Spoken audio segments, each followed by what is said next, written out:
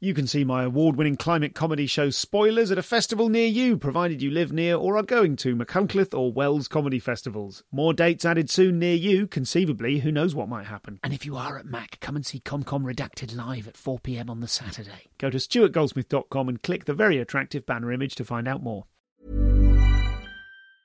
Ever catch yourself eating the same flavorless dinner 3 days in a row? Dreaming of something better? Well, HelloFresh is your guilt-free dream come true, baby. It's me, Keke Palmer. Let's wake up those taste buds with hot, juicy pecan-crusted chicken or garlic butter shrimp scampi. Hello Fresh. Stop dreaming of all the delicious possibilities and dig in at HelloFresh.com. Let's get this dinner party started.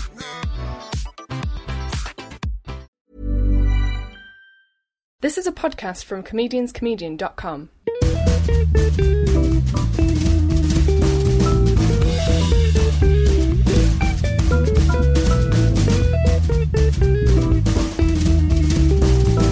This is the Comedian's Comedian Podcast. So welcome indeed. I'm Stuart Goldsmith, and this is the Comedian's Comedian Podcast, today featuring Tony Law. It's Tony's second appearance on the show.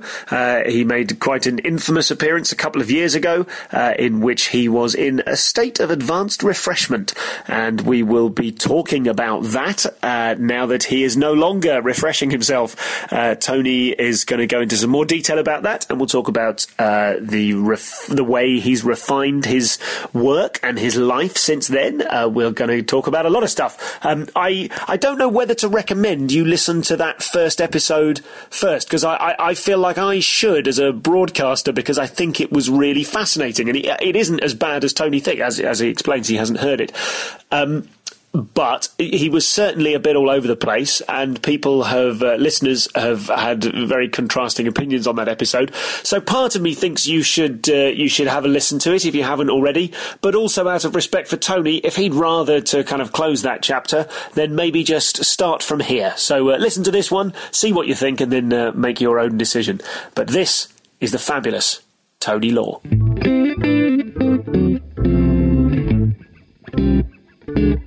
There were good bits. And when we saw... I've listened back to it just now. I wasn't going to, because I know that you haven't heard it. But I sort of thought lots of the listeners of this show have heard it. Yeah. And there were definite good bits. And I will ask you... I wasn't sure how serious you were being. Okay, and there was some quite fun friction. I don't know how much you remember of doing it even. Not at all. There was a bit where you called me a prick, but it was... Really? It was kind of in quite a friendly way. I was sort of... I must have been joking. I think you were. I think you were. I think it made some of my listeners a tiny bit angry. Really? Yeah, but I think you were. Fair enough. I think you were. Because, of course, like you and me, we don't have huge amounts of histoy, but we've gigged together. Yeah. A couple We've of always road been trips friendly. And stuff like that. Oh, I can't. Yeah. So see, there's why I don't... It was nice. Sorry. I think I called you on something. You were talking about not liking observational comics, and I accused you of being an observational comic by stealth. And you I sure am. That's absolutely true. I would talk a lot of shit, usually just to get some sort of reaction and stuff like that, I think. But of course I am. I'm an but if I did say prick, it would be in that sort of drunky banter way. Yeah, you prick. Was it like was that? A bit more like that. Yeah, but still, no need for it. Well, I called my son a prick once. Oh, how old is your son? 7. Oh. Yeah, but with a smile, so... So listen, before we get into the nitty-gritty... Yep.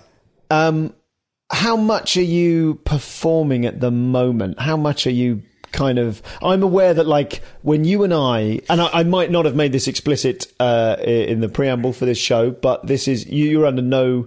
Like, I'm not interested in you being funny. At the moment, for the sake of this. Yeah. And I know that there are some comics, and Tom Stade springs to mind. He was used as an example recently in an interview I did with Paul Curry about, he was used as an example of, like, no one's really themselves on stage and off stage apart from Tom Stade. Right, yeah. I think there is a sort of a seam of, we all recognise in other comics, people who are kind of doing their persona at all times. Right. how, like, when we talked about doing this, we saw each other at that gig in Soho House. Remember that slightly weird gig we did? Oh, yes, upstairs. It was pre-Edinburgh. Everyone was shitting themselves. Yeah. There were maybe 12 people in. Yeah. It actually got quite nice. Lovely time, yeah. It was surprisingly nice. Yeah. But the level at which we spoke to each other then was a kind of really talking to each other thing. And I'm keen for us to do that. Okay, yeah, sure. Yeah, well, I think once I started, when I got sober and all of that, I was still mentally not very strong for a long time, and it's been like a fog slowly lifting, and self-esteem and confidence slowly building. So I was very good at presenting a face for a long time of, hey, I was a bit of a character all the time.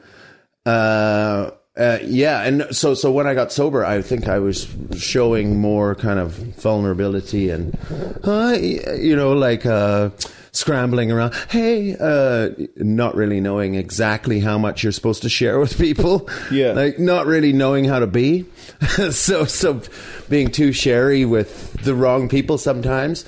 And then now just sort of getting a balance and then going, I trust that person. I'll just say this. And ask how they're doing. And it's vocabulary, though, and the damage done to the short-term memory. I can't... I lose my train of thought quite a bit. Anyways, what was the question? My character. Yeah, I pretty much... It comes and goes. I'm a bit of a mixed bag, I think. Okay. I think I'm quite a lot like I am on stage all the time. I don't show this sensitive, the scaredy side too much on stage. I don't think. Oh, more of it's coming out. Yeah, I think I'm like that. We will be able to hear throughout the rest of this interview when you're calm and when you're not, because you're wearing quite a noisy top. I'm not going to ask you to take it off, but it's the difference between you moving and going, I suppose this, and then you kind of stopped and went, right. Yeah. So let's try and stay in that mode. This mode here. Yeah, but I get excited too, like when I move around when I get happy. Yeah. So, and I'm always happy if I'm having a laugh or making people laugh, like all the time. So I'm always trying to get my kids to laugh, and if I can get them laughing, that feels good. And if I get my wife laughing and just always getting a laugh, and to an annoying degree, probably. I've always been trying to get a laugh. So when I'd sign DVDs after the show, I still keep going. Yeah. Still bantering, still trying to get people smiling, make people feel relaxed. It's like a compulsion to make people feel relaxed. They're in a queue. And no one likes being in a queue. You feel awkward. So I try and just keep going. Trying to make everyone feel, hey, make everyone feel welcome and friends, And do you recognise that is a bit compulsive? Yeah, for sure, yeah. Always want to make people not feel bad about anything. It's very compulsive, yeah. Annoying, I suppose. Could be, I think, sometimes. Yeah, because then what's that, vacillate? Or, I don't know. Where I swing the other way, where I love driving so much because I'm just alone. Yeah. Because everything's a show. And when you're parenting, it's a show. Because you need to I need to show them a guy who's got his shit together. Like I got that line from listening to a Sean Locke DVD. Whereas they're like, you can't do stuff at home. You need to show, they want to see that you got your shit together. Yeah. That's another thing I've started to do, as I never watched comedy for years and years and years. I don't know why. It was like I couldn't bear it. Not because I wouldn't find it funny, but maybe because I never felt I was firing on 100%, or I never felt I was giving the best I could be, because I felt like I was always running at 20% brain capacity or soul capacity, because I knew what I was doing to myself, even if I was hiding it from people. I knew, and so since I've stopped, I'm just not scared of anything. It's been the greatest thing that's ever happened to me and my family. But so I go, I'm in a petrol station. There's Sean Locke's DVD. I got to get that. Why wouldn't you want? And I get that, and I listened to it about 20 times now. I'm going, holy shit. He manages to be very alternative. He manages to be out there, and every joke is just really great. And I can smell the work that's gone into each bit. Yeah. And then all I take from that is when I go back to my set, I think I got to work harder at that. I got to write that better. You know, instead of taking it all like, yeah, just wing it, man, like that, I'm losing that attitude. Because that's a frightened attitude. That's scared of committing, because if you commit to something and put everything in it and people don't like it, then you failed. So that was where that bullshit comes from. So now I just think, no, I'm great. Like, I'm slowly building up this confidence where I can actually say to myself, I think you're really good. So why don't you, do them a favor and show them that you're good. And give your audience a show that you've worked on really hard. Yeah, and I remember my 2012 show was a great show because I worked my arse off on it and didn't think I was like just winging it. Now, which was 2012? Was that the award? That was a nominated one, The nominated one. And then the 2010 and 11, where no one knew me, were also very good. I was sober because we were trying to get pregnant, and then we were pregnant the first couple of years of the kids, but it was a different kind of sober. It wasn't me having a realization and a complete change of character. It was more like white knuckling it and not for the sake of... And then it slowly came in. 2013 was a good show because I still had some momentum. And then all of a sudden, anyway, I don't want to go into that too much only because it's boring, and and you can't really get into the levels of it. But I think what I was talking about, what was it? So that show, but even that show, I look back now and think, I could have put more into that. And so I've got this show coming up. I'm doing Leicester Square Theatre, and I'm sort of scrambling around, not panic, but in an excited way, going, I got to make that better. I got to tie that into that. I'm really buzzing on sobriety. Who knew? Like, it's so, after the last year got over the insecurity and the kind of terror and the really not knowing how to be, because I was under the influence on and off, but mostly on for 30 years. So it's quite a fundamental change. This is something you said to me when we spoke at that Soho gig. You said that you'd realised that for 30 years... you had basically been on something the entire time, and you'd got incredibly good at hiding it. Can we talk about that? Sure, yeah. So when did that start, and what did it start with? 15. Just thought I was having fun. So everyone goes, there must be a reason. There must be an underlying reason. No, it was the thing that became the thing. So it was self-perpetuating. So I started just because I thought I was having fun. And I think probably down to growing up in the middle of nowhere on a farm and not having a lot of confidence in crowds or things like that. Probably low self-esteem. I don't know. Boredom. Boredom's a lot. And boredom. I mean, also just thinking it was cool. I remember being 15 and feeling like experimentation with drugs would give me access to a sort of different world. Well, that's exactly it. Yeah, and I remember, taking a shed load of mushrooms, like for about 3 years between, say, 16 and 19. Nearly every weekend, take magic mushrooms. And that really defined a lot of how I thought about and it was great fun the first couple of years when we were in high school and the future was bright, but then, no future, like no university in the horizon. And then it became sort of darker. Who's we? Time. Was it the Me same, and my buddies, same crowd of people? My girlfriend at the time, and I think she's gone on to be a psychiatrist, and my buddies back in Canada. So it started off as, pretty... all of it sort of slowly destroyed myself. And then I got really good at it. Like, I had the tolerance of, like, unbelievable tolerance where people just wouldn't have it would be astounding the amount I'd get through. Because I had this I didn't want to ever let people down or disappoint. So anytime people had ever seen me where I was letting them down, sloppy or late or missing something or not being very good, those were devastating. And then the only way over that would be to drink. But so I didn't want that to happen. So it wasn't like your classic, like, I think the cliche kind of, he just all of a sudden got messy. It was a battle the whole time. And it was the effort it took that's what I'm like. I have so much time on my hands now. The effort of concealing when you're going to drink, how, where you're going to get it, how you're going to conceal it, and then not really ever being confident because you just know this kind of secret about yourself. Yeah, so you could always be found out. Yeah, and thank God for my wife. She tried everything. She knew how to. But anyway, so what I'm enjoying now is just how much easier everything is. I realized that I was using it a lot because I had stage fright, and I never really ever had to get over that. And over the last year, I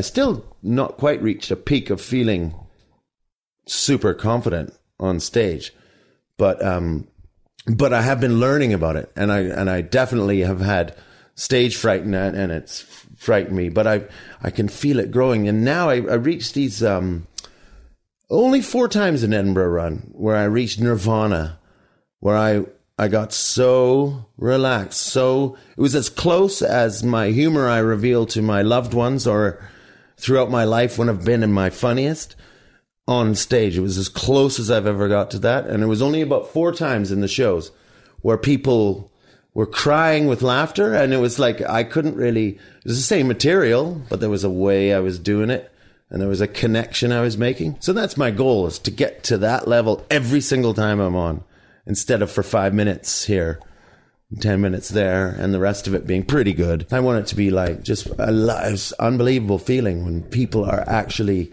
losing their shit. And none of us really know what's going on or why. It's that funny because the material's not that strong. It's more like just the audacity of things and stuff. Yeah, well, I want to come back to that, the audacity.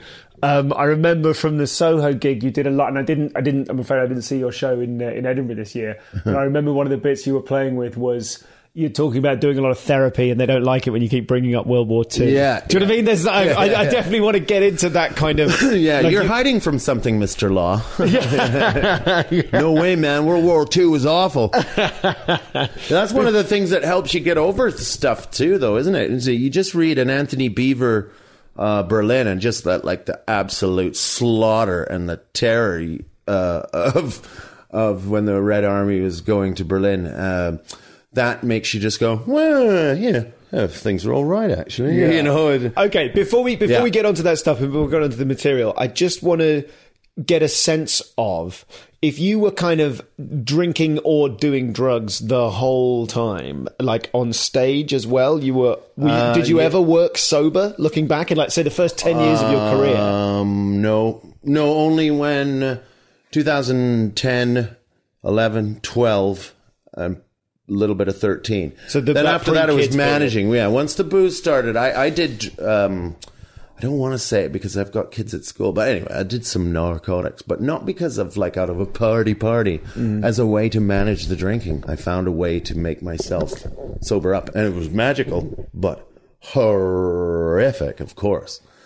And then, because I always thought I was bulletproof, but of course you do. You tell yourself all these things. And particularly you who, like, to use the example of Sean Locke, I can't imagine someone who does crafted one-liners over and over again could kind of get away with the sorts of abuse of your body and mind that someone who does your act could get away with. That act was subconsciously created to create a way to always get my evil sauce. Like, so everything was, even being a comedian in the first place is probably some sort of way. Bit of a coping mechanism, like, hey, you can work when you want and get driven to gigs. Yeah, I'm just having, and to other people, I'm just having a couple of pints before I go on. I had an agent who said, well, Stuart Lee only has a couple of pints before he goes on. Yeah, no, Stuart Lee does exactly that, perhaps.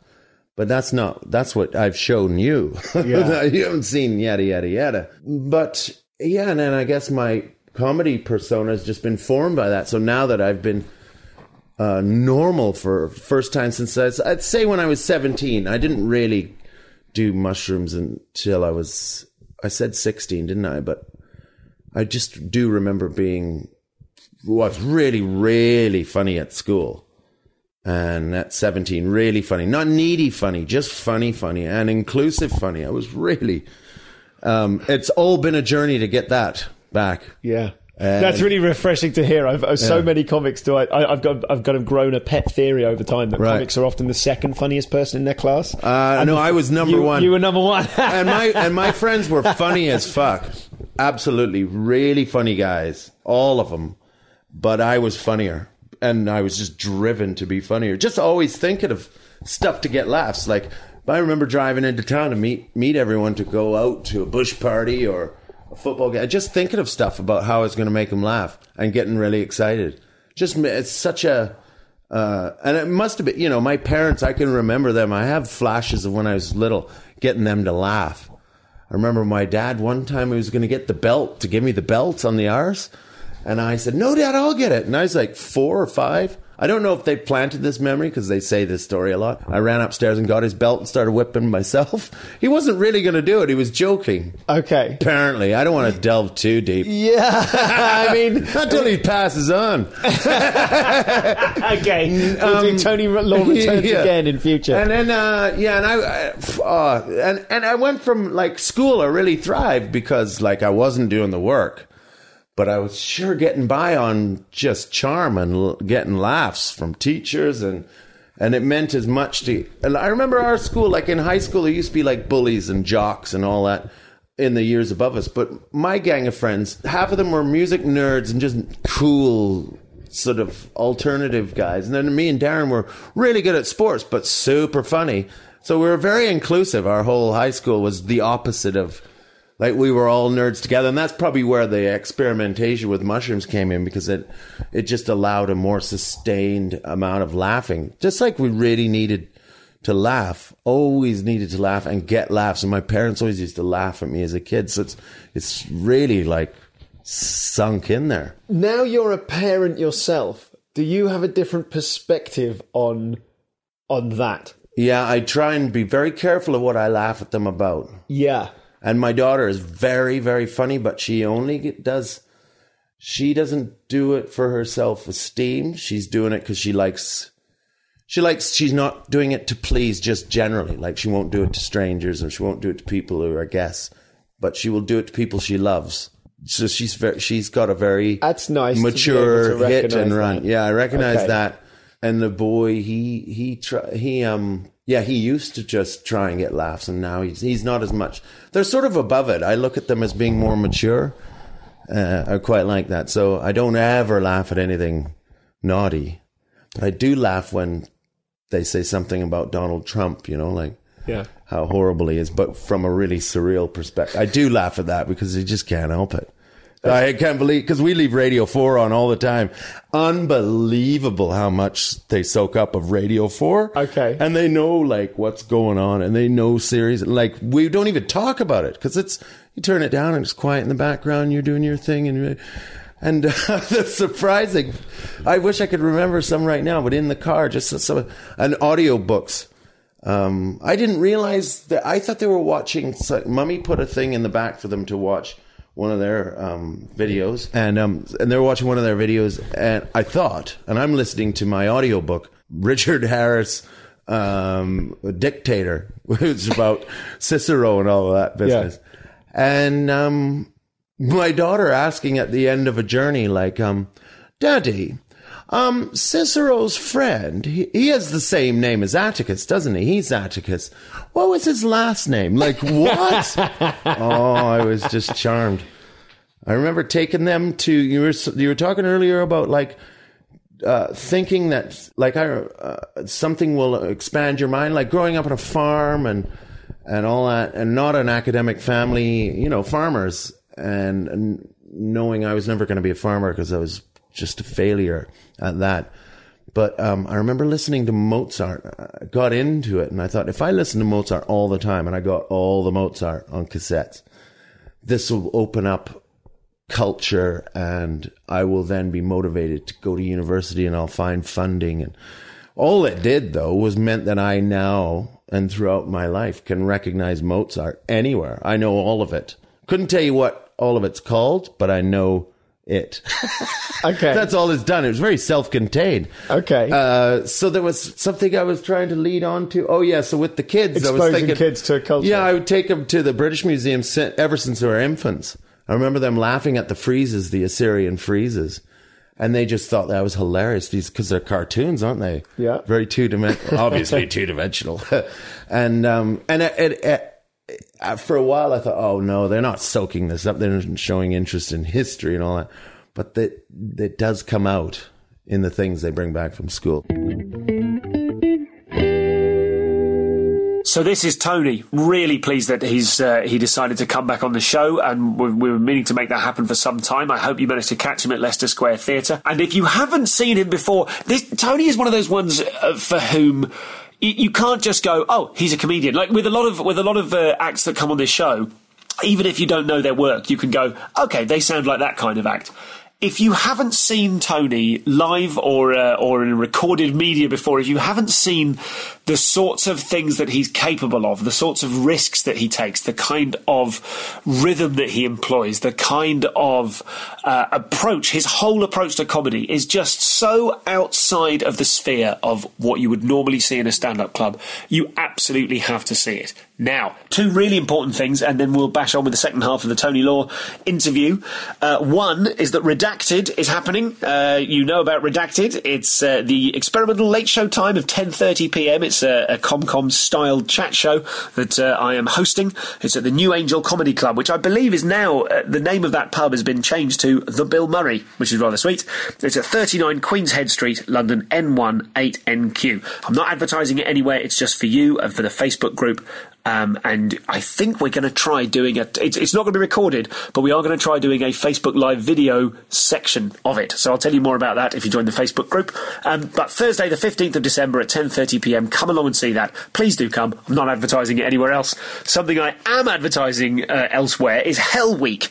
No, it's not a week. It's only 3 days because I've got a baby and I can't spare the time.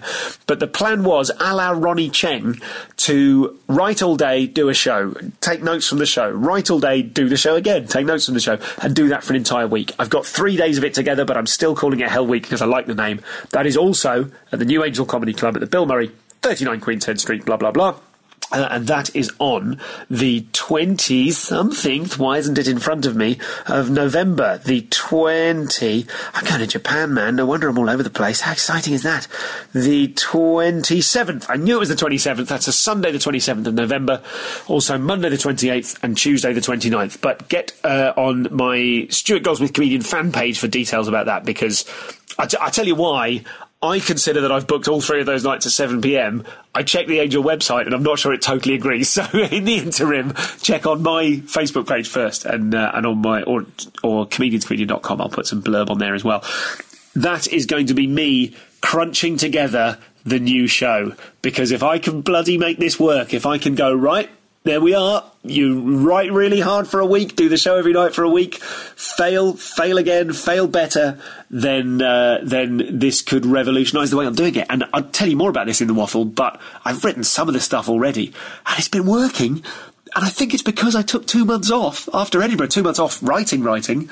And so I had loads more ideas, and now I'm really enjoying writing this show in a way that I never have before. So it's an experimental concept, except I've slightly cheated, and some of the stuff is already quite good. How's that? It's all free anyway, and you can book for a £5 online at Angel Comedy, but I'll give you all the links if you go to the Facebook page or the website. So that's all of that. It was quite chatty, wasn't it? But I think it's worth it. Let's get back to the brilliant Tony Law. Ever catch yourself eating the same flavorless dinner 3 days in a row? Dreaming of something better? Well, HelloFresh is your guilt-free dream come true, baby. It's me, Keke Palmer. Let's wake up those taste buds with hot, juicy pecan-crusted chicken or garlic butter shrimp scampi. Hello Fresh. Stop dreaming of all the delicious possibilities and dig in at HelloFresh.com. Let's get this dinner party started.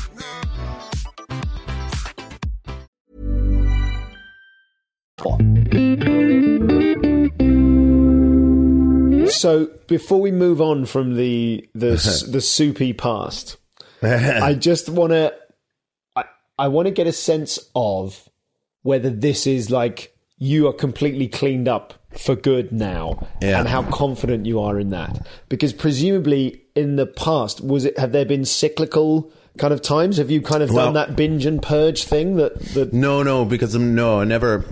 That was more lightweight kind of. No, I stopped twice. Once before I met my wife, she met me sober. I talk about selling someone one thing, and then right. Yeah, okay. I was 2 years then. Why did you stop that time? What was the trigger point for you going, this is too much? Just because the whole time I was drinking up till that point, I just knew I hated it.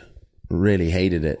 You pretend you're having fun and all. I couldn't figure out a way of being confident enough without it. And I loathed that feeling of not being on the same playing field as people, just in life, like not enjoying this coffee as much as some other people are. I couldn't bear it. And I would talk to myself about it all the time. And I thought, well, I'm never going to meet anyone wonderful, and I'm never going to, be my best self if I don't. And then I was in a van with Simon Munnery on the way to a gig, and Simon Munnery said, "You don't look very well, Tone." And I thought, well, there's a good cue. If Simon Munnery thinks you don't look well, I really respect him and love him. So that was my cue. And then I did pretty good, but it was a different kind of getting sober. It was a kind of a will. So it wasn't making any changes. It was always thinking about booze and, no, I'm strong, I won't have booze. But it was always following me around. Yes, it was like deciding not to have something you wanted. Yeah, like showing I'm strong and look at my willpower. Yeah. But I still wanted it. And then did you have a sense at that point of like the young hilarious kid that you've described, the funniest one of all your friends? Yeah, he started to come back. How did he kind of end up? He came back looking at himself, going, "Oh, I'm really unhappy with the amount I'm drinking." That's quite a weird. He sort of came back. Yeah, he came back because he was always putting on a good show, though, when he was in the window of drinking. So he was still being. I developed this whole way of fooling myself and people around me, that saying, "Look how much fun I am." And the more fun I am, the more people would just ignore it. Do you think, looking back now, you were fooling people around you? Or no, not my wife. Well, other comics say, or, bookers, or... Well, I think some people who don't really care because you don't see them that much. Sure. But I think there was an overall sense of, can't really trust him, also there was lots of people who just really loved me and liked me as a person and thought I had untapped talent. And then... just thought, well, no, we can't really. He doesn't have the trustness, like nothing officially, or you just sense it on people. But then that's why I started drinking again. You sense what on people, that they believed in you, but they didn't trust you enough to. Or people felt let down. I think maybe, and when I slowly started letting booze back in, it was because of what the excuse was I would tell myself, A, I could handle it, and then B, my career's not working out the way I wanted, and I always find an excuse. And then for the kids, because we wanted to get pregnant and then we wanted to have kids, that was easy to just go for a higher good. Yeah, and then, but again, it was a higher good based on you denying yourself something you actually did want. Yes, and weirdly, the gigs started going really. That's when I developed getting a following, and I didn't really give myself enough credit for. Oh yeah, you're really good actually when you're like that. You're much better, because I'd still say, yeah, but when I'm drunk, I can riff better.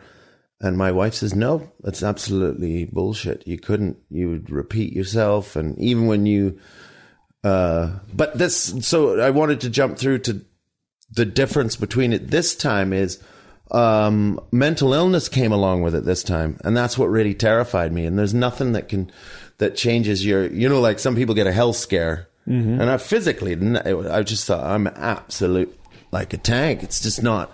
Didn't have any liver issues, no gout. Actually, I had gout once when I was 21 and I lived in Austria.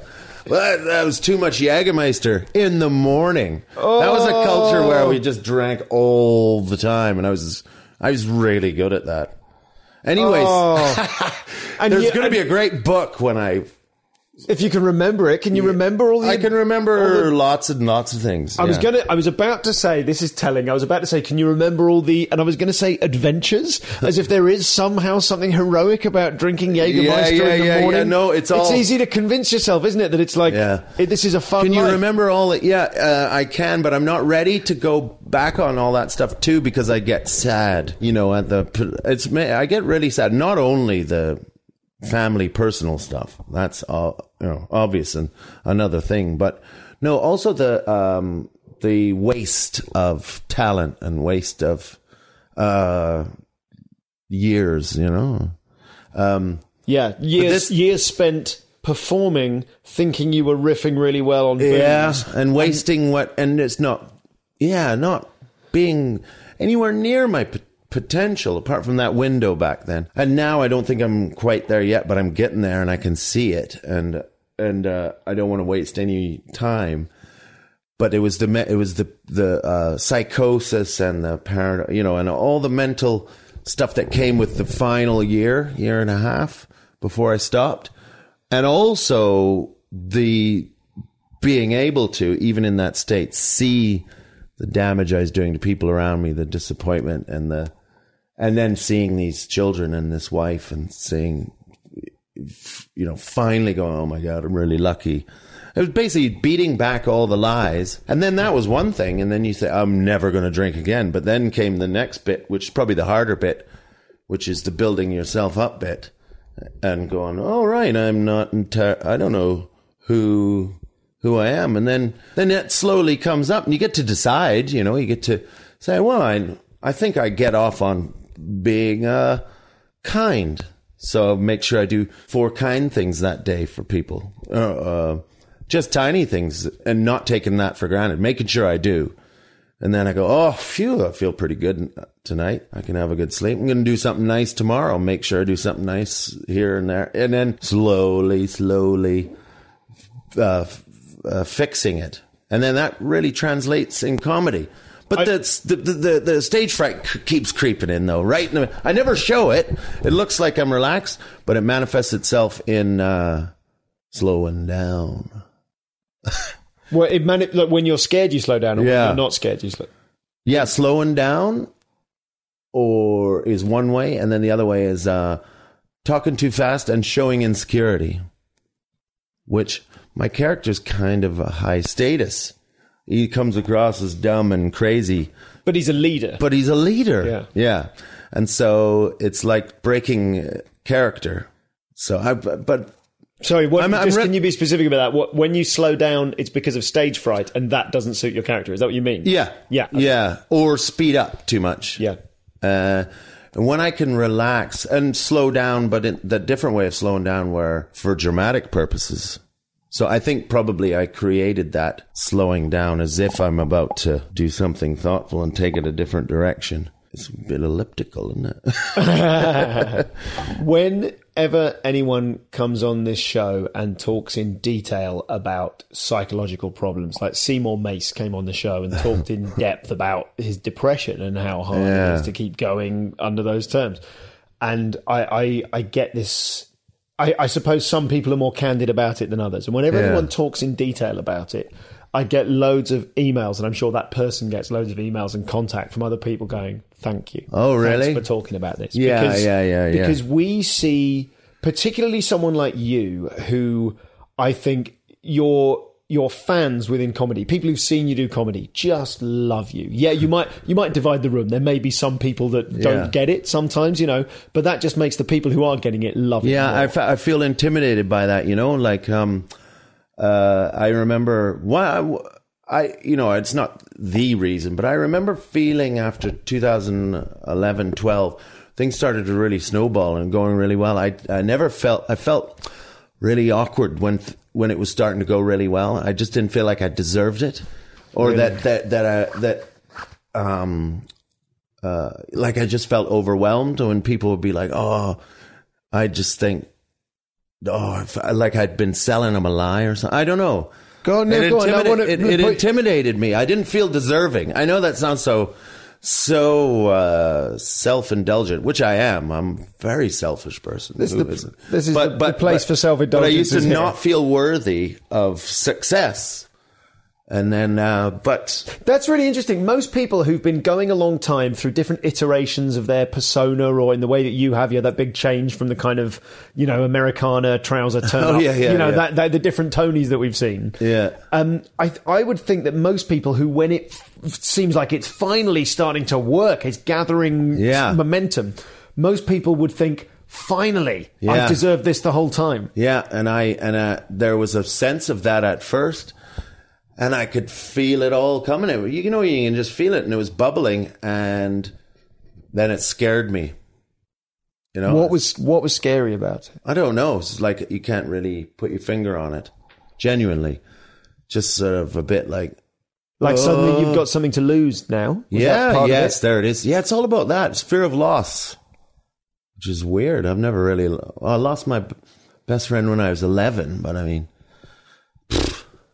That's nothing. I mean, this is... You're only 11. You don't know nothing. If this was real psychology as opposed to armchair psychology, I would be making a real note. Because I think if someone goes, I've had all these problems with alcoholism and all sorts of stuff, I've no idea what it is. I mean, obviously I lost my best friend when I was 11, but it can't have been that. You go, okay. No. Don't be I don't want to be a whiner. You... What? And then how would that make you a whiner if you suffered an emotional tragedy as a child? My dad was very distant. Yeah, that's a valid thing. Yeah, people's dads are often very distant, and it affects them. Yeah, sure. It's all that, and just and also probably a chip on the shoulder coming from a farm and all that, bit chippy. What? And didn't go to university. I don't know many people from farms. What's the chip you're talking about? Well, you always have chip with townies, and your small town has a chip with the bigger towns, and then you have a chip with someone from the city. But when you move to London, you can I'm in London now. You, man.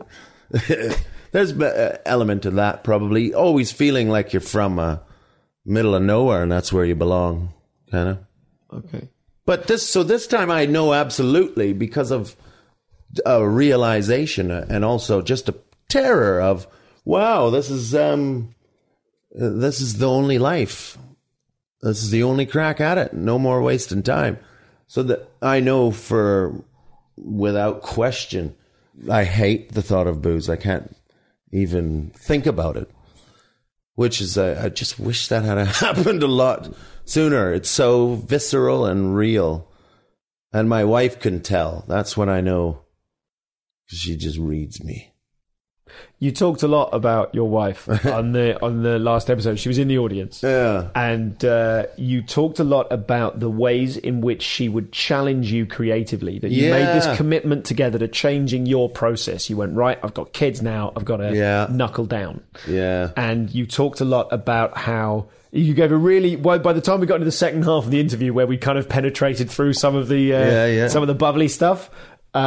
we were talking, I thought it was really interesting. We were talking about how you gave this example of you'd meet in a cafe and go, right, we're working now. Yeah. And you'd say, okay, the show begins with space. And she'd go, why? And you'd say, well, because it's fear of loss. And she'd say, loss of what? And you go, you guys, my children, my family. Do you know what I mean? And she was challenging you to... Yeah. And I thought that was really interesting that you would... Sorry, go ahead. Sorry. No, I just thought it was interesting that you were being challenged to come up with almost the meaning behind the madness. Yeah, exactly. And then she stopped coming to any shows or having any involvement around end of 13, 14, 15, because she said, and politely, I'm just cutting it down, but basically it was that she found it some bits too sherry. Some bits not enough work gone into it. Some bits too needy. Other bits just nothing behind it. She just couldn't bear to see it. So she stopped going and helping me. How did that feel? I didn't really notice. I just blamed it on her. Lame, it's only since... And so I was doing those shows on my own. It's only since since I've been sober, a year and 2 months or whatever... I now use what she did with me on my own, because I'm not I'm much more in control now, or I'm a bit of a tyrant. So I wouldn't. I use those tools already, and she's busy doing everything she's doing, parenting and all the important stuff with kids that need a lot, and I just feel more like a man, like confident that I can do and I'll go to her if, what do you think of this? Do you think, say you were a painter and that was a painting. What does that mean? But I go to her from a position of, confidence and normal guyness rather than help me along. Yeah. Do you feel, when you're saying a position of guyness, so that sort of has echoes of what you said earlier on about like needing to show your children that you're a man, that you're a functional, a role model, that you can protect them, you can look after. You need to show them that, probably in a way that you don't need to show a toddler that so much, because a toddler just gets on with it. By the time you're already showing it by changing nappies and I was very proud. I had such a sense of purpose. My wife's always told me that she really the sexiest I've ever been was the first year and a half of them being babies, because I used to pride myself on changing both of their nappies at the same time. Like I would really just speed in it and then really get the cream on right. And I just used to take such pride. Yeah. So, so now I feel like that again, but more, somehow. I forgot what I was saying. And I was talking about the difference in, or I'm just kind of picking up on this idea of wanting to be a man and show them that you are a protector, show them that you're on the case, show them you can do it. Yeah, definitely. And actually believing I can. So I don't feel the need to hide anymore. Behind excuses and I don't know if I doing it right, my stuff, nobody gets it, or I never allow any of that anymore. If a gig goes bad, I first of all work out what I've done wrong, and then work out how I can fix that, and then just confident enough to go, I'm not as bad as a bad gig. Yep. Whereas before, that used to just crush me. A bad gig would just finish me off, and then I'd drink my way out of it, and I'd be all right again. But now I don't even feel that. I could go and do a gig in a terrible environment that's not right, and instead of complaining about it or worrying about it, just do it. Do it the best I can, and thinking, if anyone can pull this pointless gig in the middle of a foyer, it's me. And then I'll give it a go. And with that sort of honesty, you sometimes can, and you just go, oh, freaking hell, that was great, good work. Or if it goes terrible and you get someone going, whatever afterwards, it's, well, they don't know. That's all they've had to go on. So, they don't know that I have a following of people who think I'm really clever. and how would they know? So, a bit like if someone would have been rude to me in the queue of something before, I'd make a big deal out of it. And now I'd rather, they're having a bad day. Who knows? Yeah. And that's such a great way to go, to carry on as not waste time. I'm into not wasting time. And do you still... Or do you feel any kind of remnants of that feeling of, I don't deserve this success? No. Now it's completely switched. Whereas I think, no, I really messed it up. What an idiot. I could have had some money now. So it's more of a panic and anger at my old self. Not anyone else, but myself, just thinking, you dick.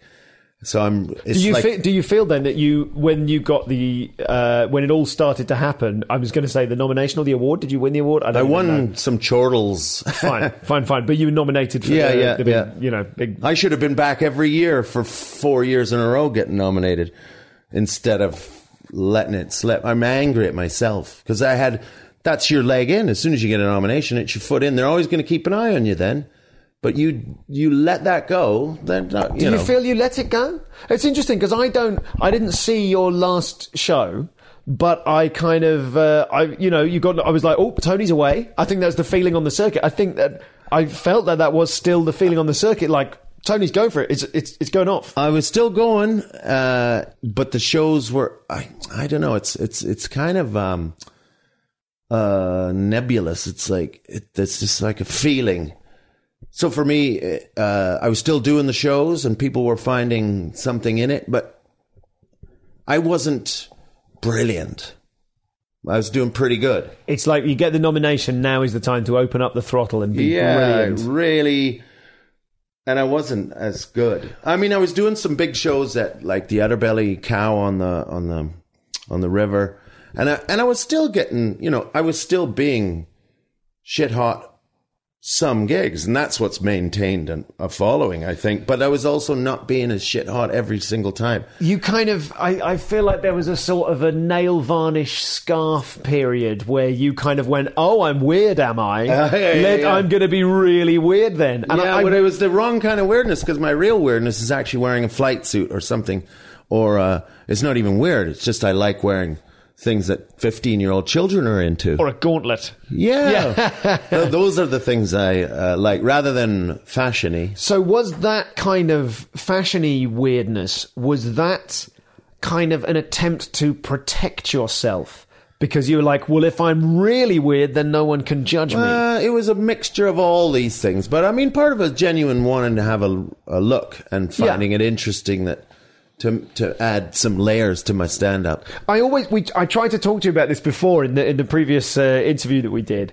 I don't know that I kind of quite got to what I wanted, which was, I think it's very brave is the wrong word, but I think it must have been a challenge to go from, like, you've had styles. I always think because I don't have a style, I'm literally a guy in literally jeans and a t-shirt.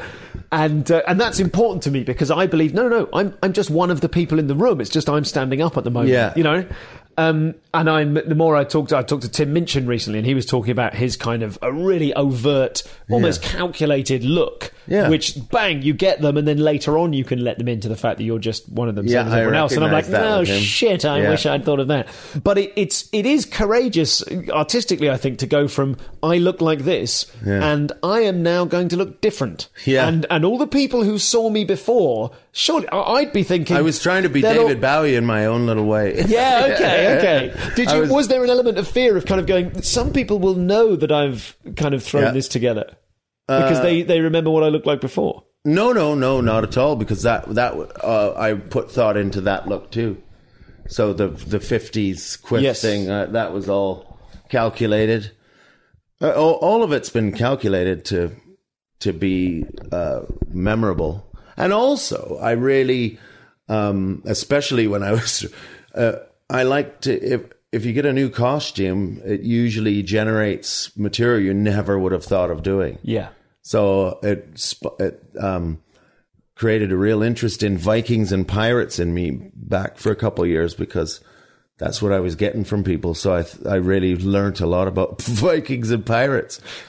Just just to stay with that subject for a second, getting material, like starting points for material.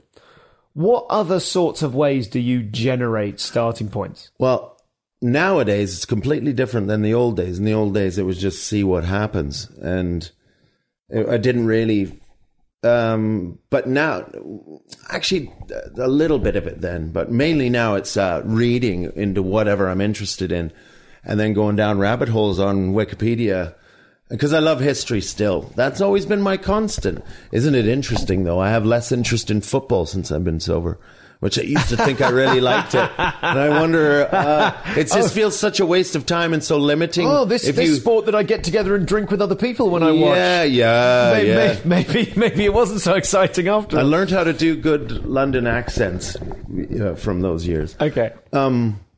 History. Yeah, history. So, just getting into something like that and then just going for it.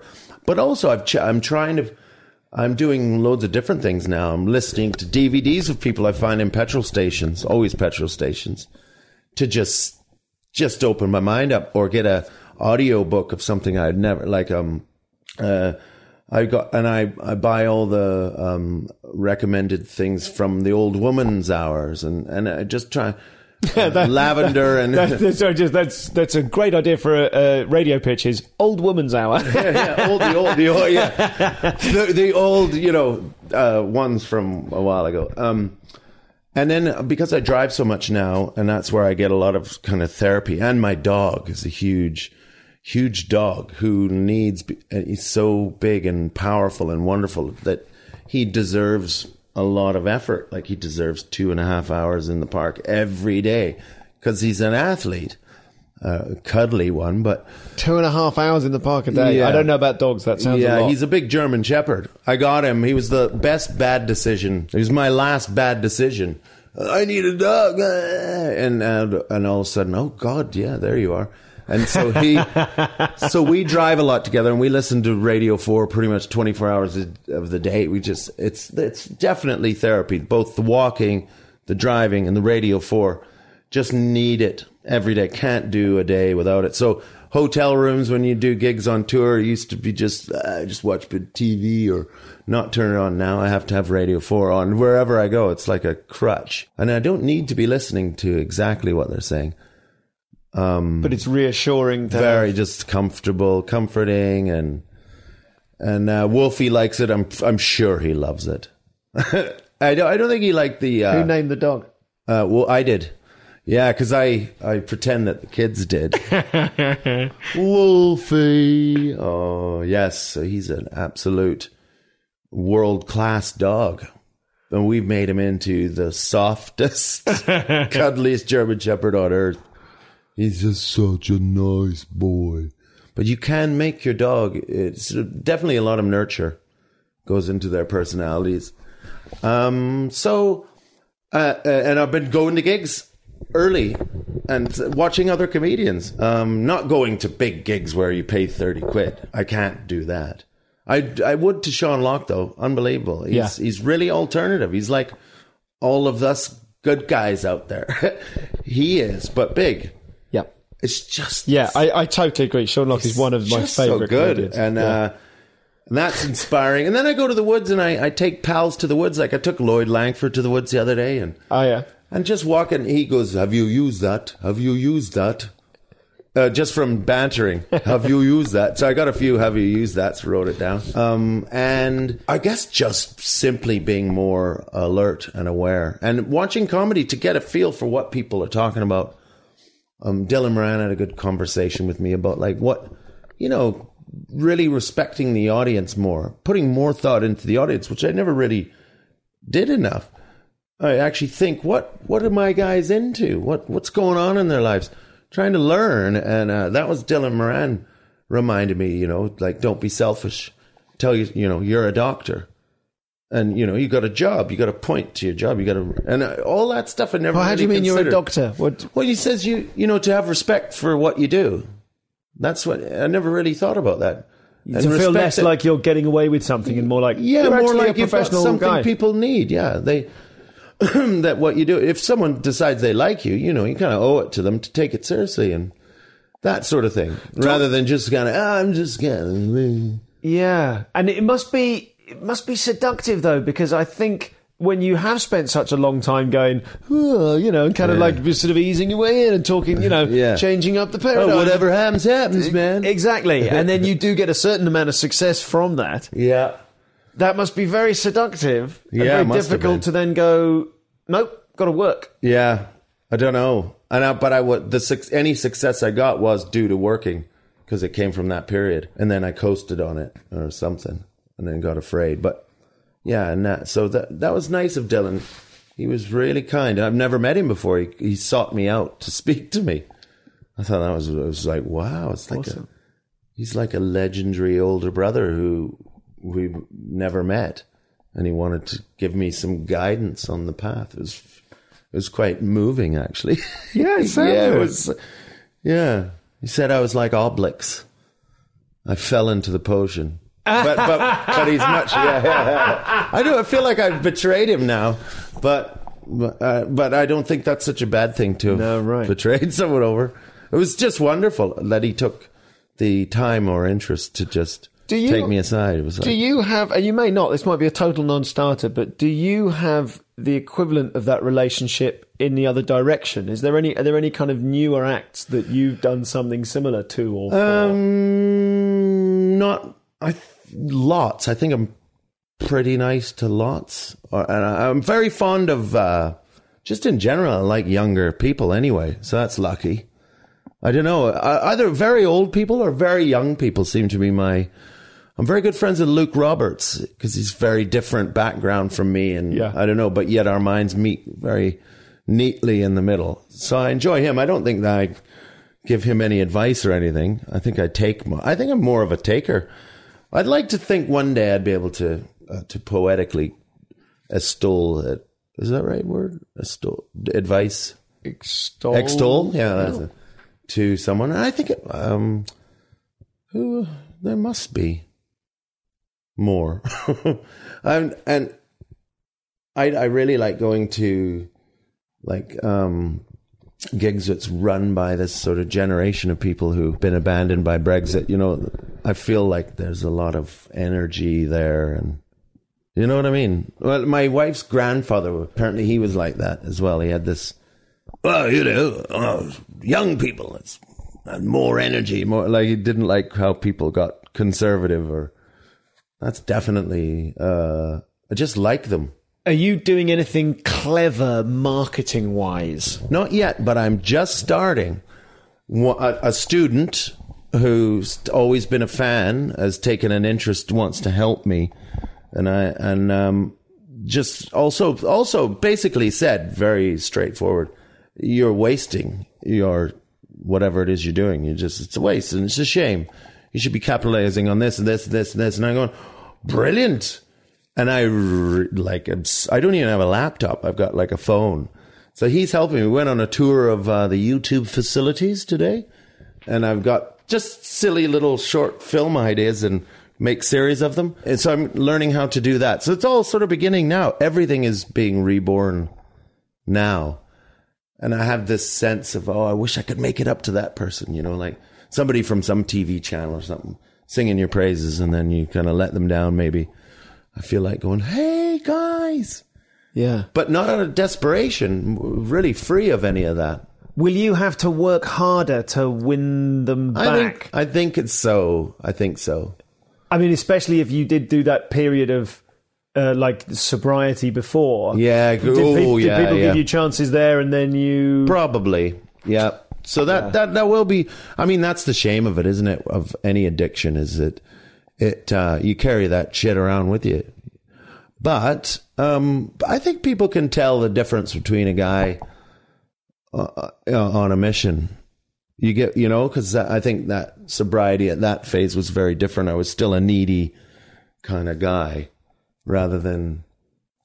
I think you can sort of sense the difference, and also even at that time I was still not reaching the levels of that I needed to. Anyway, so yeah, definitely. I think that's the shame of it, but that's the way of all of those things, isn't it? It is that extra level. So it's like going into a job, like relaunching yourself, look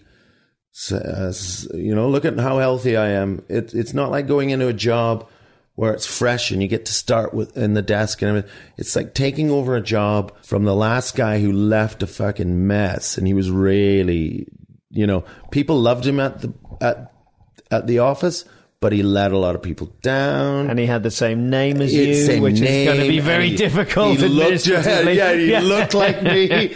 And I mean, you can shave all you want, but people can see underneath that beard. That's why I shaved. Really? It's my new me. Yep. I didn't want people to always say, what happened to the beard?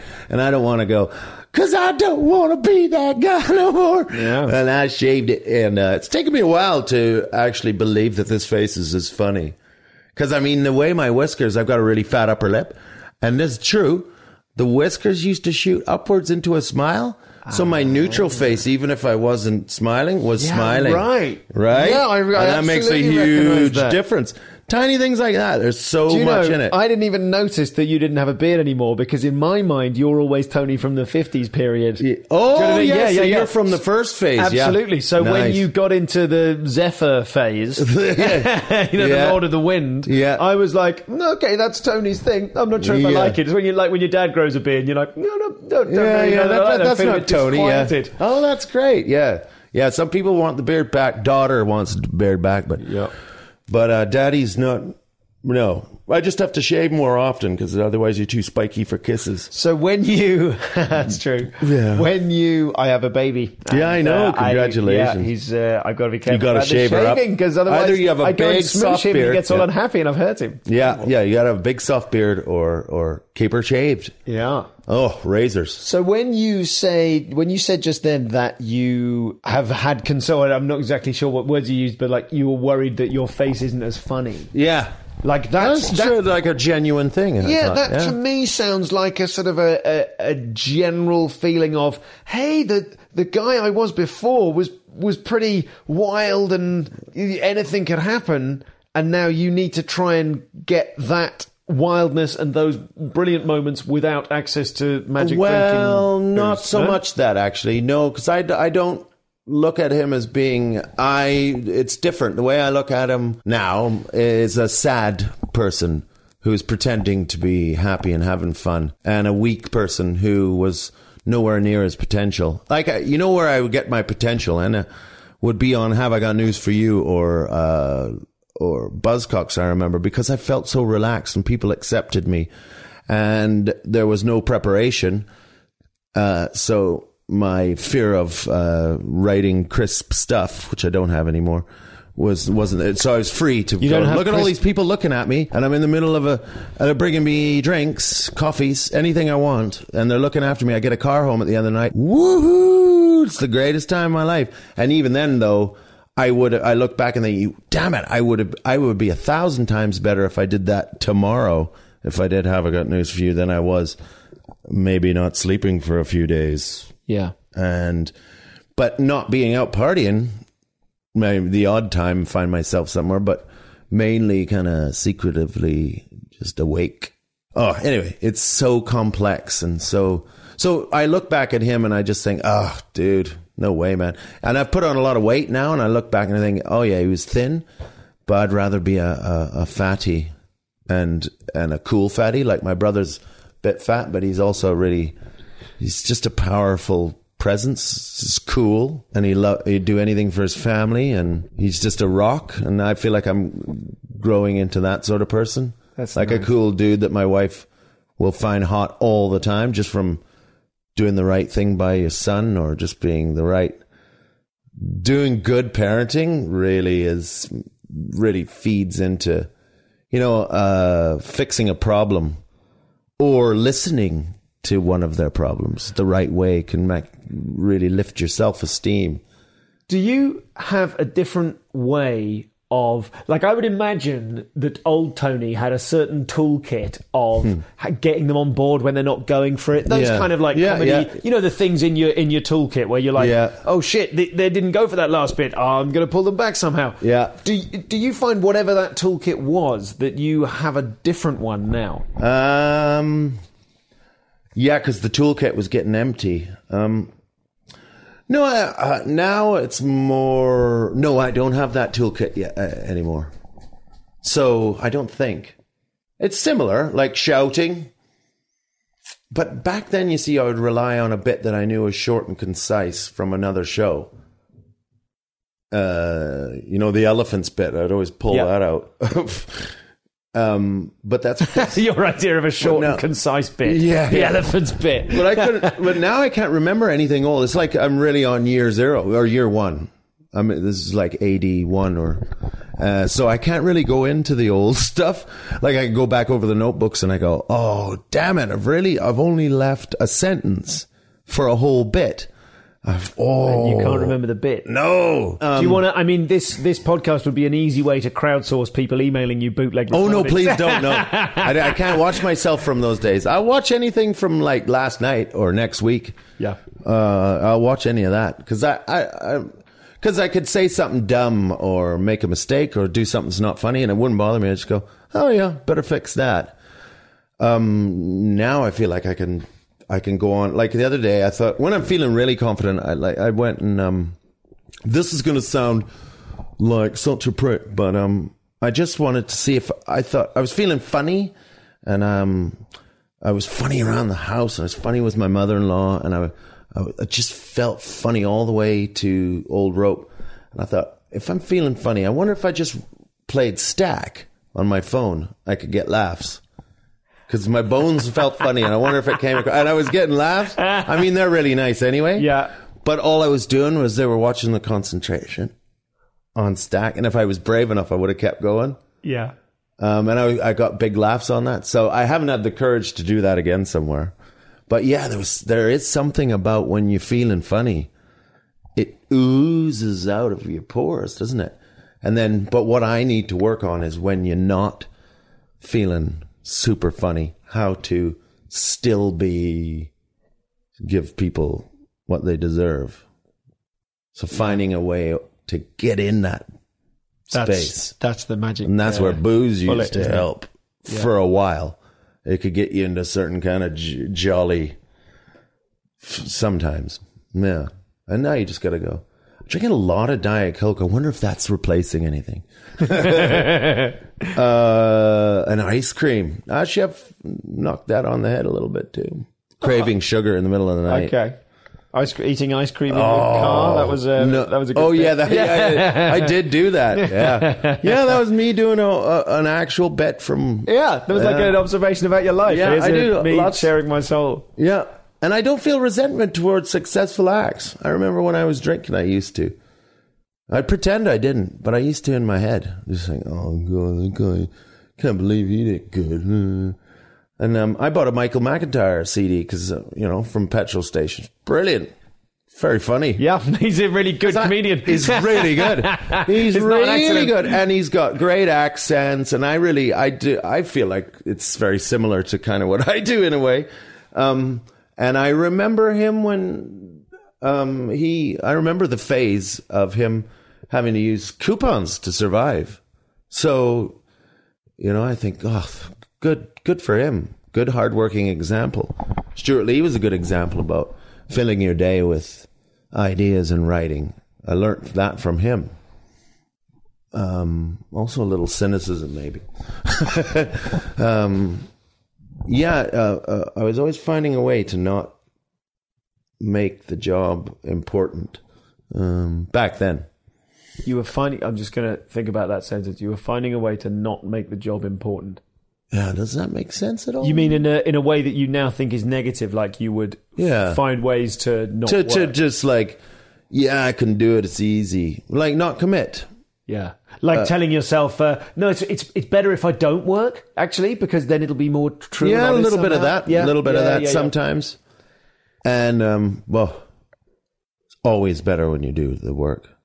Even if it means waking up and you can't sleep. Even if that means just reading or not comedy, just reading something. That's work. Doing good parenting, like watching something educational, that's all work. And then you then your confidence in what you do, it builds up. You think, that's work. It's work. Everything's work. Chit-chatting, work. Everything should be work. And what isn't work? Watching football. I've sort of eliminated most of that stuff. I now I guess what I'm trying to say is trying to extract value from everything. So therefore treating everything as valuable. And then that sort of filters out. So everything you do and read and consume and your actions, you want them to be of value in some little way. And so you end up just doing those things now, or I do now. It's all like a whole quest to be a good dude. So it's rechanneling obsessions and stuff, isn't it? Into a positive way. Are you still doing the therapy?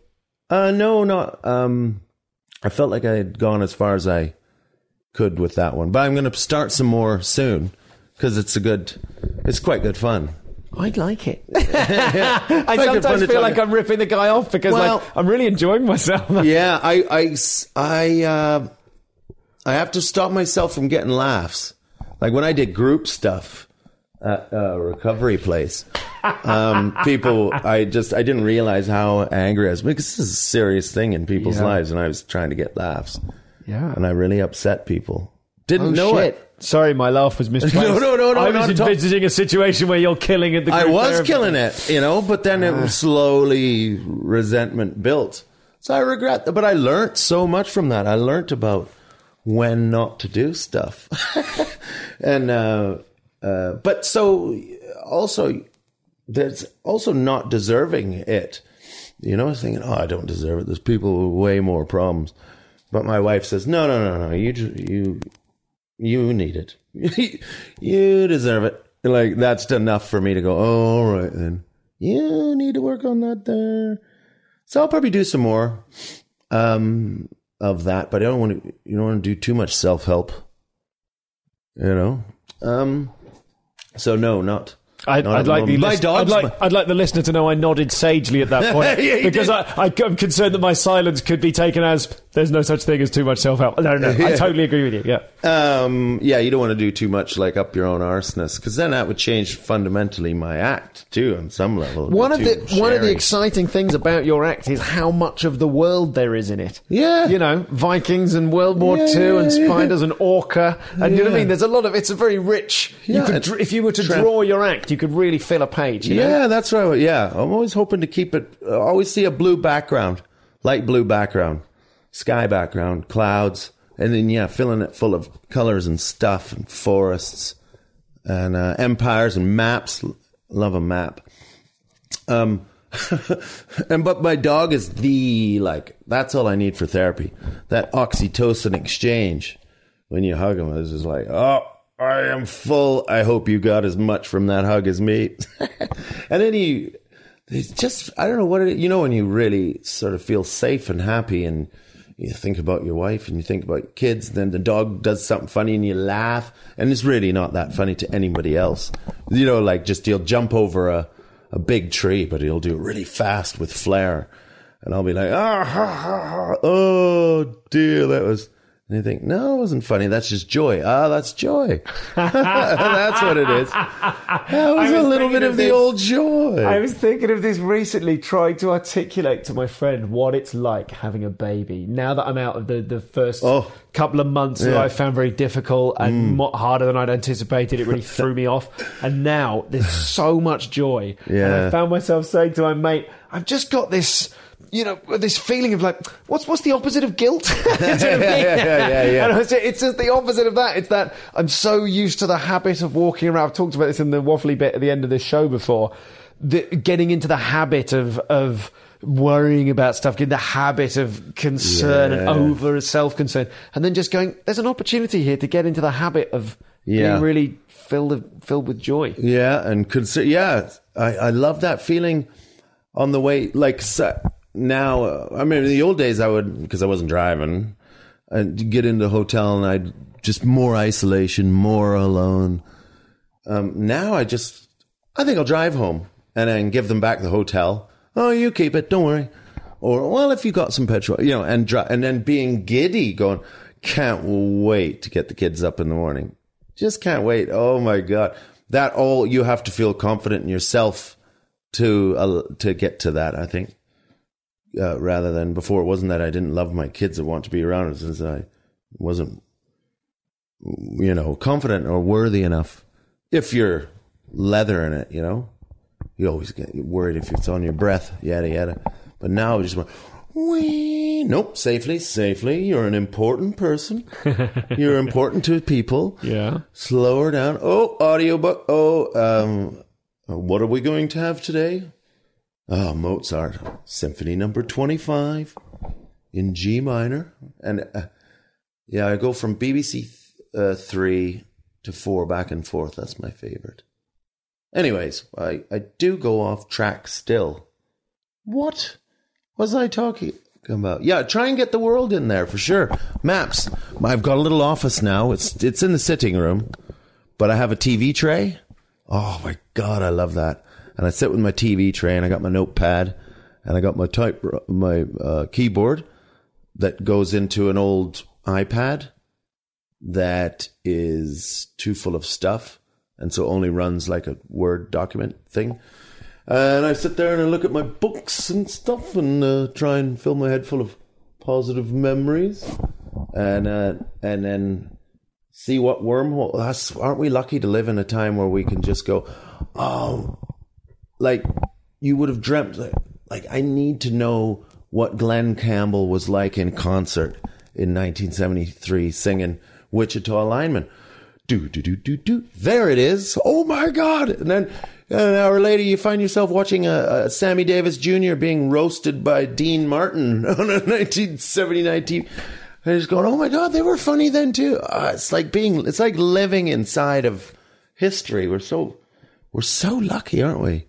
This internet business. It's a hell of a thing. I always remember about 10 years ago seeing Arj Barker saying at the Comedy Store, saying, don't quote me on this, but I think the internet's going to change the way we live. Yeah. I remember a guy in a conversation after I worked in this pub, and a guy who was a friend of someone, we always have drinks after, talking about the internet. I remember that. I am so old. I don't feel bad about that. I'm really glad I am. I've been to the Soviet Union.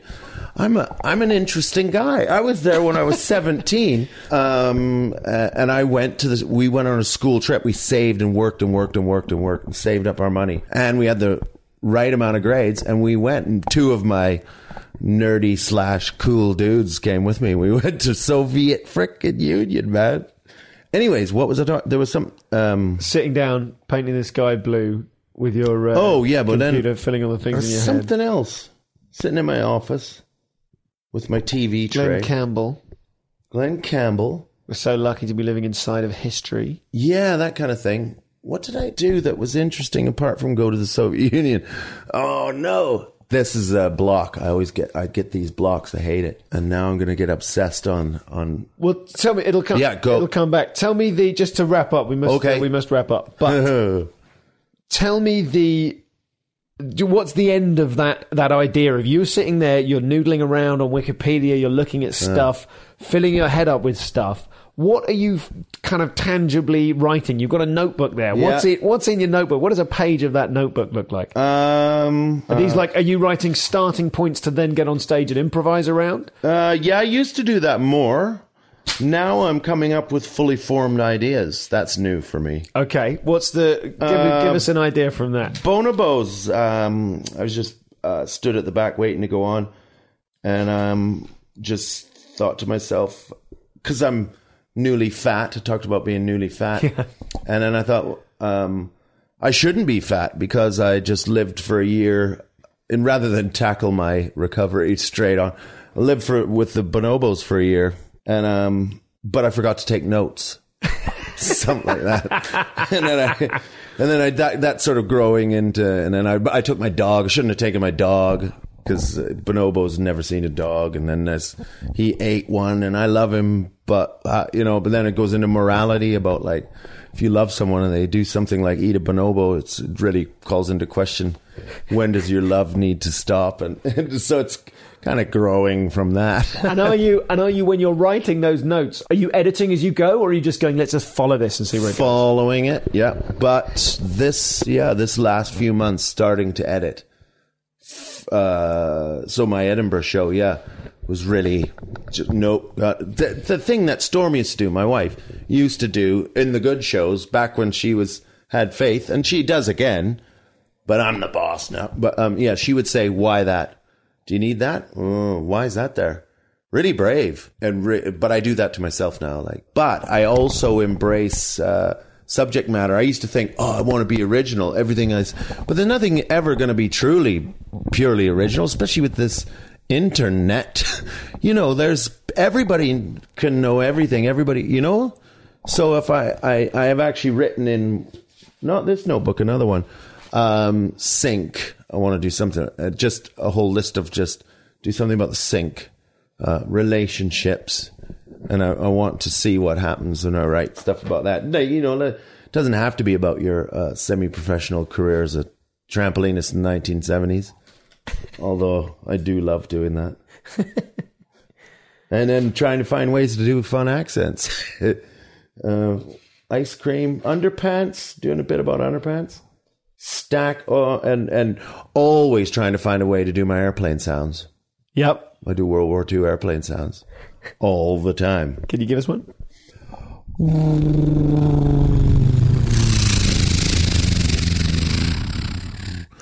That was a hurricane going by about 100 meters away.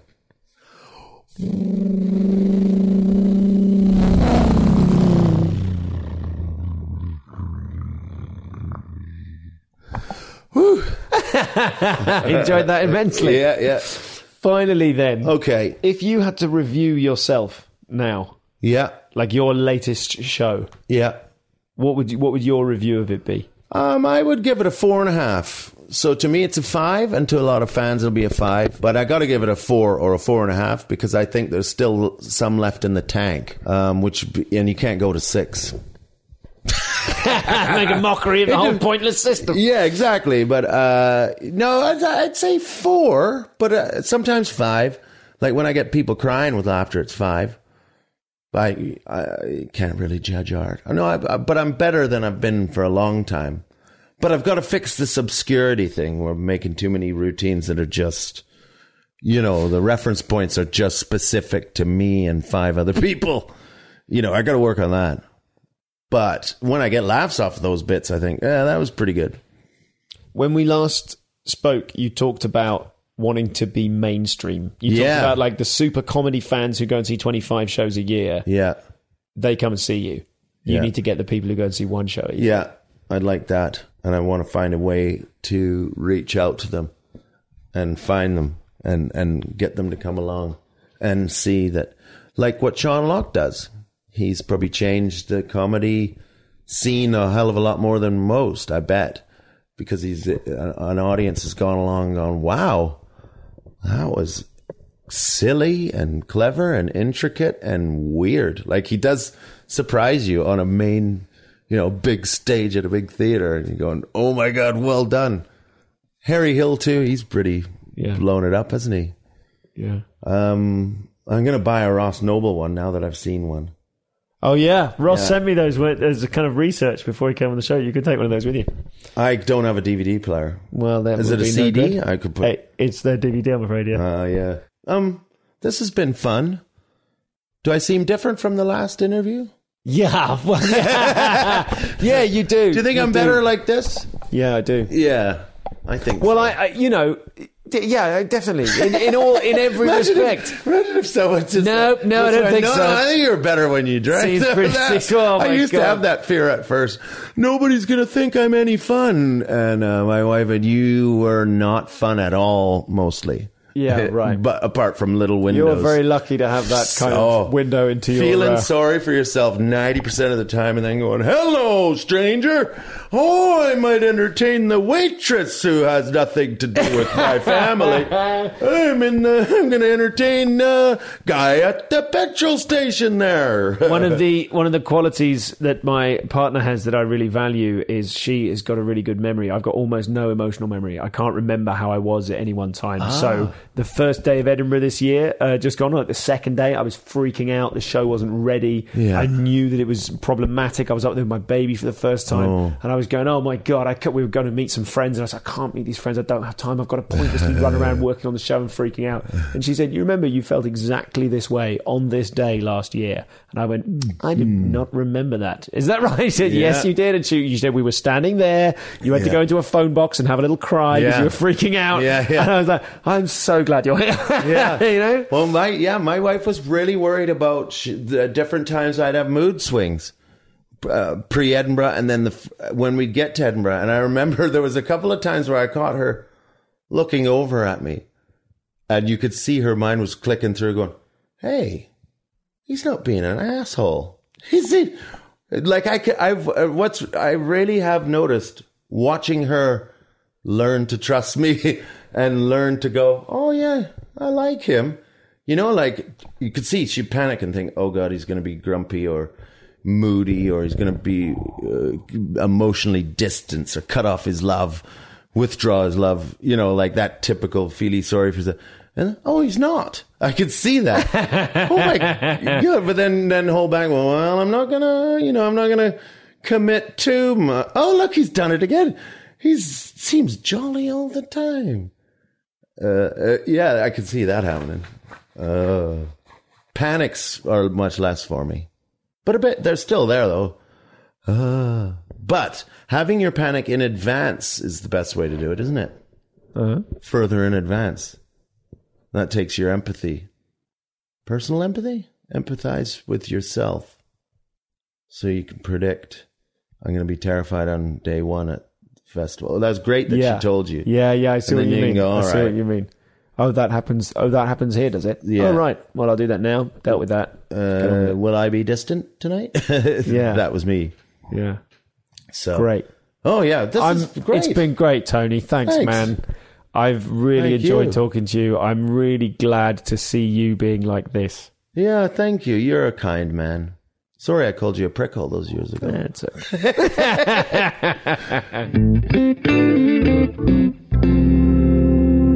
So that was Tony. I'm so pleased to now have a record of Tony, of his practice, of how he works, of how he thinks, of where he's coming from and where he's going as part of the podcast. Because it always, as soon as I found out that he was distressed about the first podcast appearance, because obviously at the time he was being very, very louche, and seemed very happy with himself, as we often are when we're in our cups. I'm very pleased now that there is something of which I hope he can be proud. I'm really proud of that interview, and I think he is a superb comedian. So I'm really looking forward to seeing what he does next. Next up, I've still got Gethard. Shall I put Gethard out? Carmen Lynch. Oh, what a wonderful comic. Yes, maybe we'll have Carmen next week and Gethard the one after that, and then we've got Joe DeRosa, and then I've got to get some new episodes in. Who knows, man? So much comedians. That is all that. I will now conclude the show and talk to you about two potentially boring sounding things, so I won't even name them. I'll chat to you about them if you choose to stick around. But if not, thanks to Tony. Hashtag thanks Daryl. info@comedianscomedian.com if you'd like to get in touch. And you can always put PS I'm a cool guy if you would like to let me off the hook and give you a one-word response that you know means that I have actually read and digested it. I'm just fucking busy. The show's going to be great, man. Come along to Hell Week, come along to Redacted, and do check out nextupcomedy.com. That concludes the podcast. I've got to open, I wasn't going to do this, but I've just got to open quickly by telling you I'm just apologising for my blocked up nose again, man. Autumnal hay fever. It's just absolute bullshit. I'm just so allergy stricken, and I can hear myself and think, oh, all this wonderful legacy that I tell myself I'm creating by recording all these interviews, recording all the blurbs and the waffle and everything else. I can hear myself going, and, in tone as well as content. And how frustrating is that? So, here's a thing that started off being dull and has actually made me sort of quite hopeful. I've been having a bit of a clear out. I've been having whatever the autumn equivalent of a spring clean is, and I'm going to clean all the pots and pans under the sink, and I've cleaned the wine rack, just domestic stuff, just the sort of domestic shit that I never used to get round to because I was always just zipping out and gigging and avoiding all of the domesticity of my life. And now I've been kind of rugby tackled to the floor very willingly, and kind of plugged into this new domestic existence where you've got to change bed sheets and stuff. I mean, I did before, but it wasn't like in a house in a homemaking situation. And when you're a parent, you can't fuck about. I've started doing the washing up last thing at night before I go to bed so that in the morning the kitchen is clean. Who am I? Who is this guy? But as soon as you get into that, you become Danish. My friend Dan Foreman he was one of those guys that as soon as he became a dad, it was like, you make sense now. You've been a dad the whole time. And he's just one of those implacable washer-upper types. I always thought it was because he did bar work. But, someone you're at a house party and someone's like, I'll get that all washed up, and bang, just does everything like a machine. Well, that's how I'm living. I'm doing things Danishly now. Because, I kicked and screamed. I went, no. When we were first living together, me and my partner, she'd go, look, please just tidy up. It's just nicer. And I'd go, no, man, I want to live. I don't want to wash up. I want to live. I want to do it all at the last possible moment so I can be stressed about it and live in a dirty house more often than not. Rock and roll. And now I'm bloody washing up before I go to bed. And I'm liking it. Oh, my God. So, anyway, the domesticity involved in hoovering the wine rack... dusting. I've been dusting. It's probably why the allergies have flared up. God, it probably is. Even in defiance of my own biochemistry, I'm tidying gleefully. But I'm sort of mentally clearing up, and it's good. I feel pretty good. I feel pretty happy. And like I said, with the writing of the show, I mean, this is a really good argument for... I always used to come back in September and start writing after like a week. And then the last couple of years, I'd come back in September, have a month off writing. I'd still gig, but I'd not write anything new. And then October, I'd focus on podcast stuff, and November, I'd start writing. And even that has sort of slipped because of the Boutros. And yet, I made an unshakable commitment to myself. I'm not going to write for these 2 months, but every single time something strikes me as funny, every thought I have, I'm making a note. And I'm getting up in the middle of the night and making a note. And I'm pulling over to the side of the road and making a note. Or I'm voice dialing my answer phone and making a note on there and then getting it later. I'm making notes. And now, I just feel like, oh, hello. Have I shifted up a gear again? I love that feeling. I've been doing some really good work. Sorry, Tamworth. Everywhere else, I've been doing some really good work. And, Tamworth was fine. but some gigs have been going, no, this, then this, yes, that stuff. And some gigs have been going, way! So that is really satisfying to think that, hello, this Hell Week idea of like, chuck it all out there, rough it all out, there we go, let's get in the studio. You know, I always used to love that when bands at the end of you listen to like a tour recording of a band that was obviously on the last tour. I think I'm specifically thinking, oh God, sorry to admit this, Counting Crows. Yeah, I know, right? God, I was a huge fan of them, and it all went wrong. Anyway, at the end of one of their albums, they're like, okay, bye, we're going to go back into the studio. I love the idea. I was always jealous of a band's ability to go, we're just going to rock out, we're just going to gig, and then there comes a time for you, you go, I'm going back into the studio. And they got to do it with bloody friends, with collaborators. So, this is my point. I'm really excited to be back in the studio at the moment and making stuff, feeling good about making stuff, and time will tell. I've got 2 open spots tonight. I'm doing Old Rope and I'm doing another one at somewhere north for Clara, and I don't know the name of it, so I can't advertise it, but it'll be... I won't have... it's too late now for you to run out and do it because I'm pre-recording this. But, we will see. Time will tell how much of this new autumnal joie de vivre will last when it isn't after 2 or 3 really good gigs that involved a bit of new that was cooking. But that's pretty good, guys. I was going to say something else about those pots and pans, but it eludes me for now. So that's that. That's that for now. Was that interesting enough? Don't answer that. Do get in touch at ComComPod if you'd like. Or info@comedianscomedian.com. I feel like we should come up with some sort of Twitter game, but I've not planned it. Do you remember back in the day when we used to do all of that? Do you remember Beta K? I always thought that one should have won. There was a public vote and I stuck to it, but Beta K was definitely the best tribute comedian name. That was fun. Let's, can we have some suggestions for Twitter games? At ComComPod, tweet me some suggestions for comedy-themed, hashtag-based, inventive games where we all get to make some stuff up that's to do with comedy. Remember there was like, you could do like naming your... I did one a couple of times that was like, name your show if it was about war and the sea. Go, what's your show title? That was fun. Should we just do one of those? Let's do one of those. Name your show, your stand-up special, if it is about the work of H.R. Geiger. You could look him up. The work of H.R. Geiger and... anxiety. What's your fringe show going to be called? Let's hear them. At ComComPod on Twitter, and you can give me a hashtag _horse if you fancy saying hello. That's all for now. I really enjoyed that episode, man. Speak to you soon.